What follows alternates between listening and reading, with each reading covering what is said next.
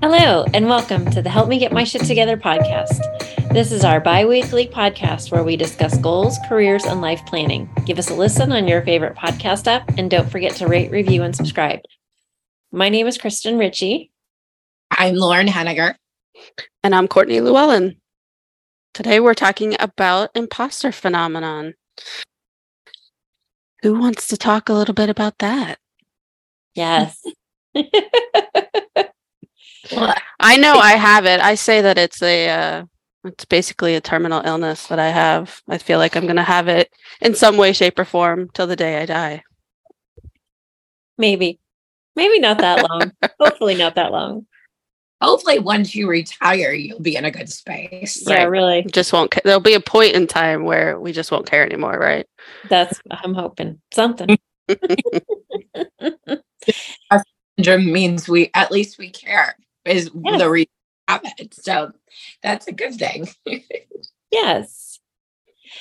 There have been tons of books written about this topic, imposter phenomenon, also called imposter syndrome. So just to note that we're just scratching the surface. This isn't going to go into huge depth. Not at all. And the really cool part about this, as Kristen, Courtney, and myself have actually written many different articles, or we wrote one article, and we've presented on this a couple times, which means we're somewhat experts on this, I guess. Are we experts? Would you all agree? My imposter phenomenon says no. Well, I mean, definitely experts on how it feels. Yes. Oh, that's true. And experts in asking coaching questions to help people through it. And we're really good at helping Courtney to ask questions and each other. And you all, if you're ever interested in a coaching session.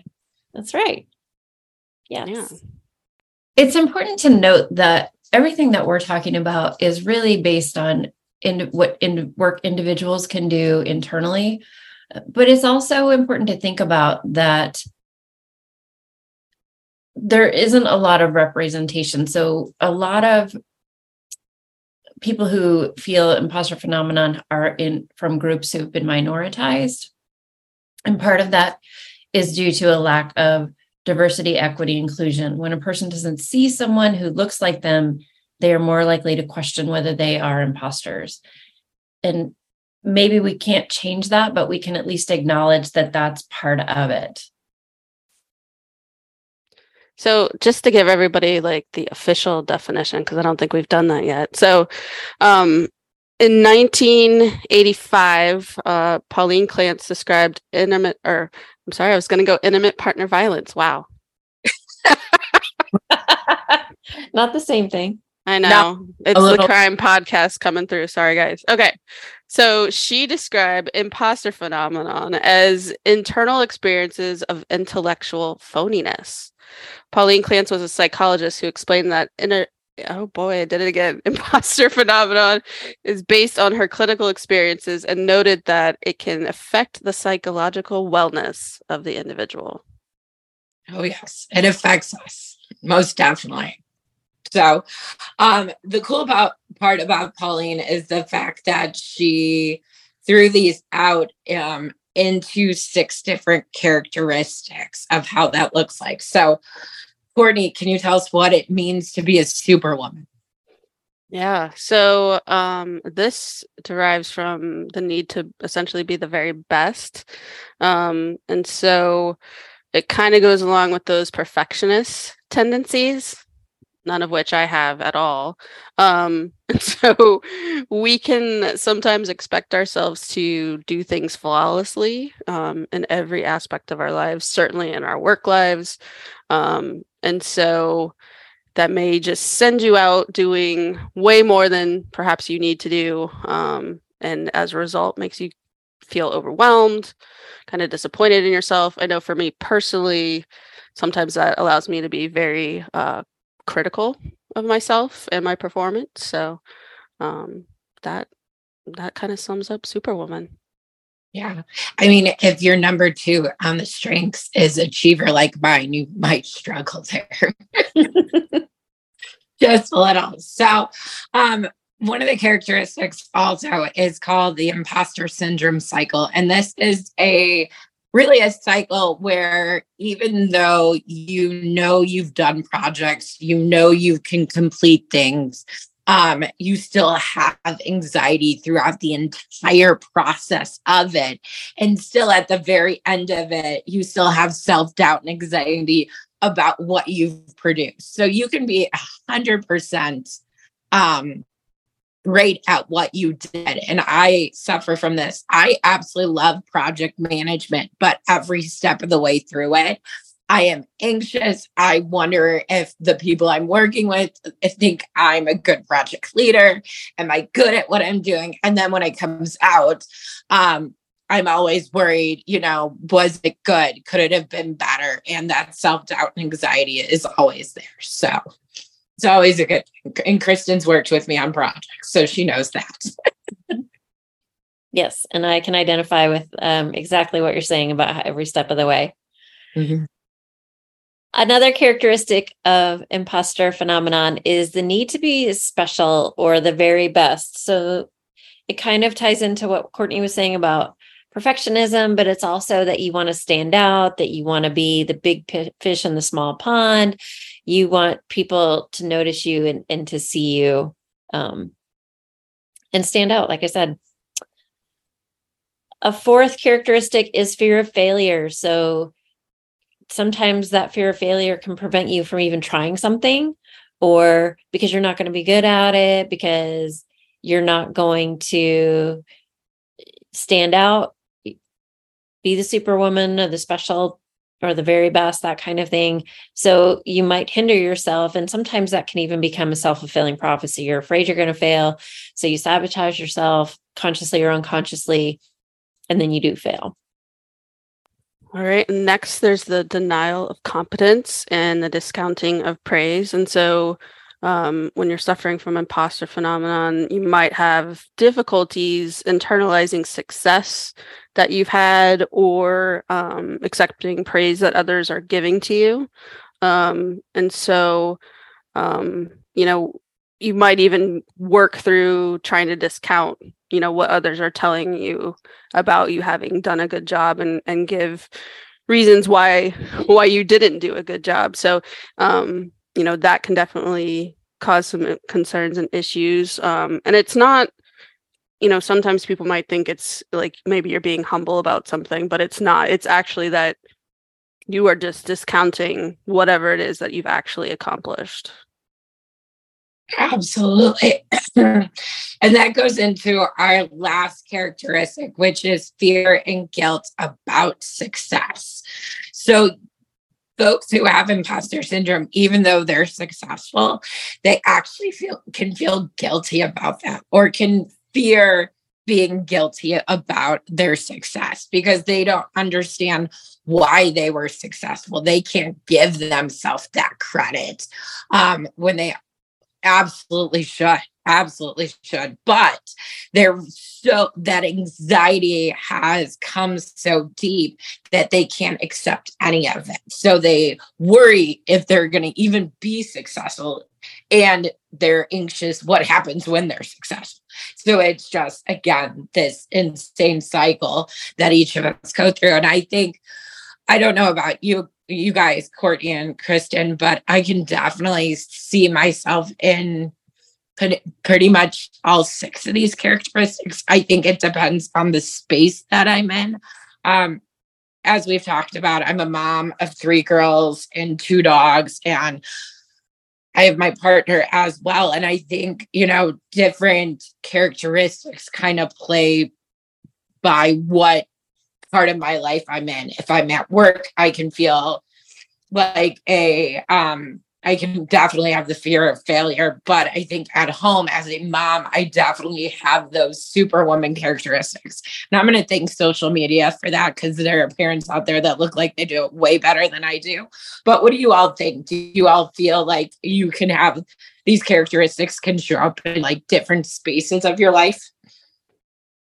Yeah, I think they definitely can, and it can look a little bit different based on that situation. So I can definitely see a lot of different ones, through the course of your job and what you do. I feel like I've felt that more maybe recently than anything, but I also hear what you're saying about, home life and trying to do it all. And yeah, I mean, I try to give my dog like the most wonderful life, and that's not easy, especially when she just lays around without a care in the world, just being a freeloader. So You also cook your dog like actual meals every night. So I do. She's an old girl. She deserves some good stuff. So, Kristen, what do you think on all that? Definitely can see the imposter phenomenon in myself in lots of different aspects of my life, my job for sure. Definite fear of failure, definite discounting of praise. I mean, I've had coworkers who, tell me that I'm doing a great job, and I don't believe them. I just think, oh, they're just being nice. Totally think that. I also have started a couple of new hobbies recently, and one is learning Italian because I'm going to Italy, and then another one is I want to learn to draw.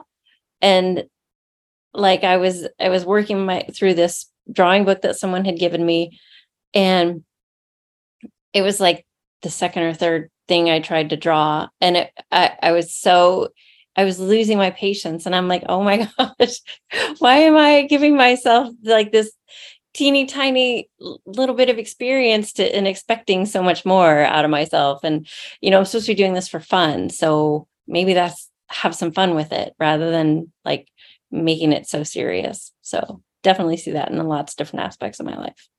Also at home, I feel like I have to always have a meal plan for the week and grocery shopping done, and we're almost out of food at our house, and I'm like, oh my God, what have I been doing? Oh, that's right, we lost our power for 4 days, so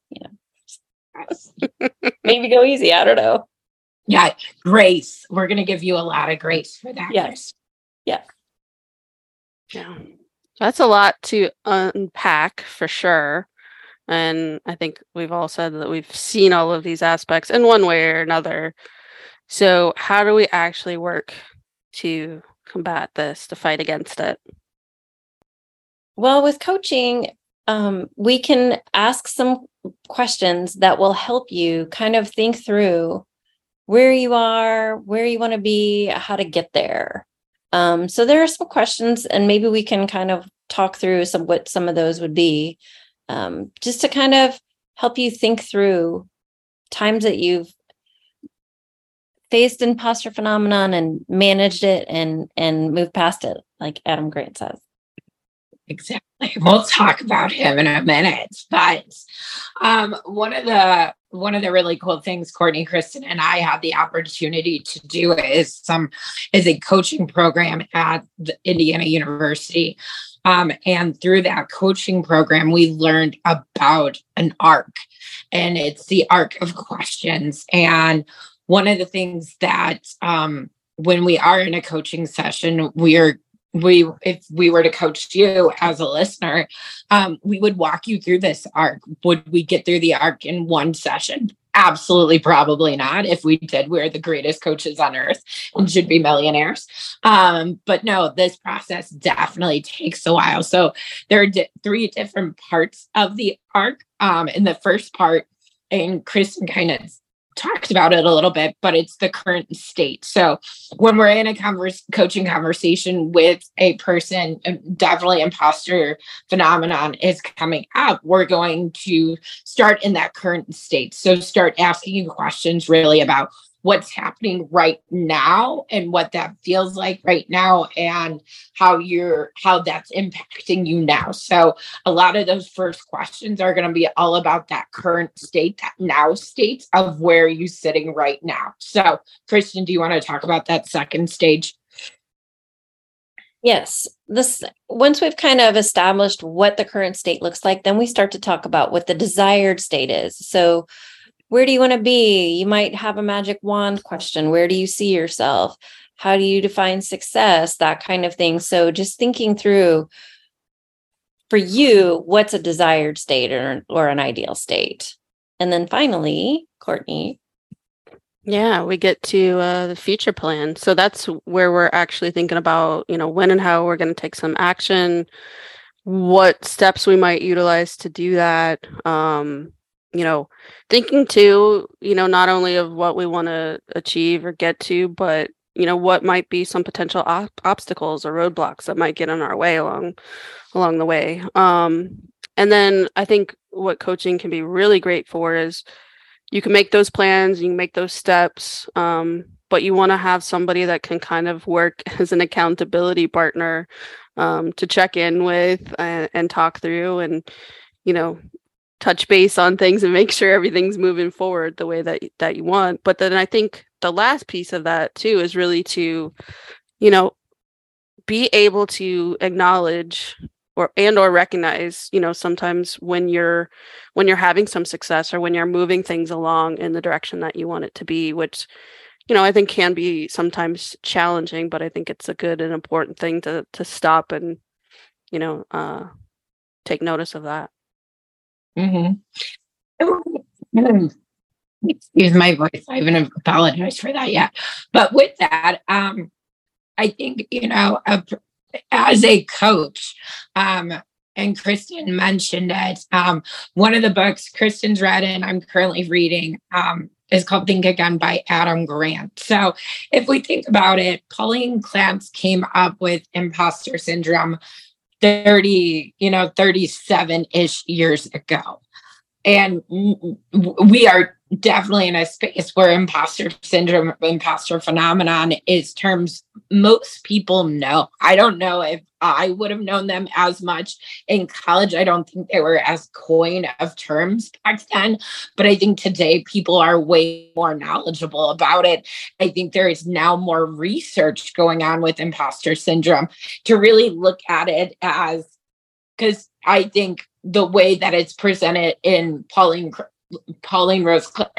Clance's work is that it's almost seen as a negative, which I think is super interesting. And today's work and what Adam Grant shows and Think Again is that it can be shown as a positive. What do you all think about that notion that maybe imposter syndrome is actually like putting a light up your butt, like maybe it's a good thing. So in theater, they say break a leg, not to literally break a leg, but to get out there, and do it. And maybe we just need to put on our inner Beyonce and rock it. What do you all think? I mean, I tend to agree. It is hard, but I think the more that you put yourself out there and try different things. I mean, maybe you try something, you end up not liking it.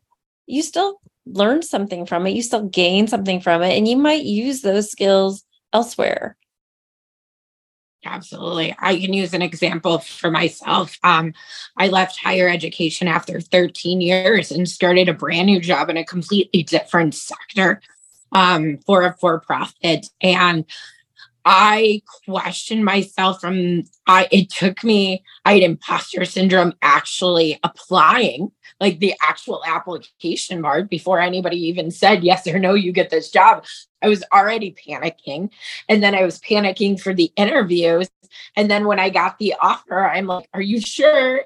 Like, am I the right Lauren? Are you sure that I'm the person you want? And then walking in day one and really, still owning that imposter, but real, like self-checking myself to remember, like, hey, these are, this is what I'm coming with into this position that these folks don't have. And I think it's important to have mentors and therapists and coaches who can help you, remind you of those things as well. So, which I think is why coaching is definitely necessary when it comes to imposter syndrome, because I honestly don't know if I could have gotten there on my own. So for me, that's how I take it.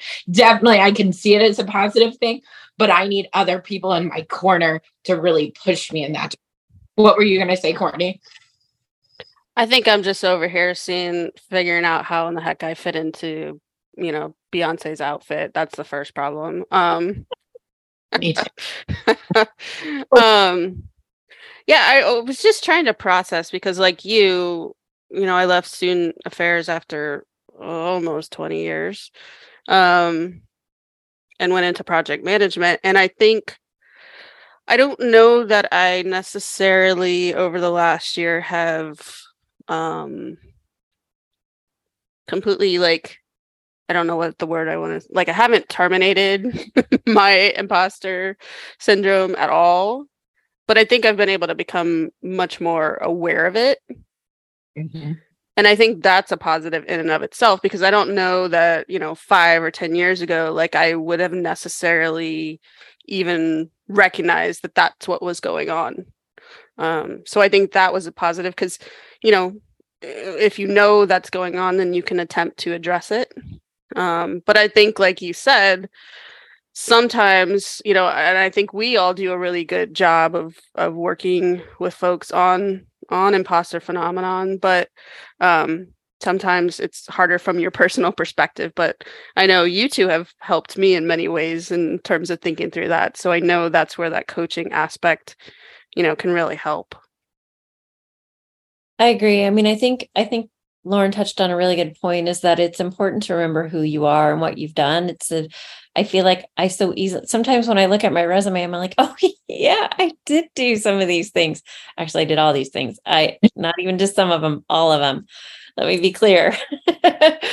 And it's such a confidence boost. And even if it's a skill that's unrelated to the job that you're doing or the thing that you're trying to do, just knowing that you have accomplished something, anything. I mean, that is a huge boost to confidence, because it tells you, okay, I figured out some of these things. And that reminds me, I can figure things out. Absolutely. So it's like what we're hearing from Courtney is self-awareness of even being in that space. And for you, Kristen, talking about it, it's self-awareness of what we've accomplished bringing to the space. And it's not easy. And I think, some days I'm at a 10 with it, and some days I'm at a 2 with it, depending on what space or what stretch projects. And stretch projects is definitely a company term. We'll talk more about company and those corporate word terms. Never heard stretch project in higher ed, but definitely like a stretch, like place where you're in a stretch project that you can get put back. Like you can go into a meeting feeling like a 10 and walk out like a 2. So I think it's very helpful, especially for the listeners, to remember that fluctuation of imposter syndrome is 100% normal. And that it's okay to feel, not like an imposter 1 second and an imposter another second, depending on the moment you're in. But it's how you reflect on those situations and work with other people. And I hope today, if we're going through this characteristics and you're like, that's me, I hope you do think about scheduling an appointment with Kristen, myself, or Courtney, so we can really help you walk through those things. And I referenced earlier, and we're going to post it in the podcast. We actually wrote an article, for those of you who remember from some previous podcasts. Kristen, Courtney, and myself worked at a medical school, and a lot of what we did in our daily job was coaching, and it was from the medical school perspective. As we're not doctors, we couldn't give advice, even if we shouldn't have given advice, because we were never there. We were never in those spots. So even though we may not be in your field, or we may not be in your life on an everyday, coaching is something that you can come to any of us, and we'll be able to walk you through that arc and really help you to I wouldn't say we're going to help you come up with an exact plan that's going to conquer imposter syndrome, but we're going to be able to create steps with you to really help you through and process. So anything else from you all to kind of bring this all to a pretty little bow tie end? I think you said it pretty well. I mean, I don't know if Kristen's got anything, but I mean, this is just one of many topics that we can help you work through. And you had mentioned our website as well. Our listeners can go and actually submit questions to us that you might have related to career exploration, a current job issue, whatever the case may be. So definitely go check that out and share with us, and we will talk about it on a future podcast. Agree. I think that you tied it up well, and I think we'd love to hear people's questions and people's thoughts. So check us out, and we look forward to hearing from you. Thanks, everybody. Have a great week. Thank you.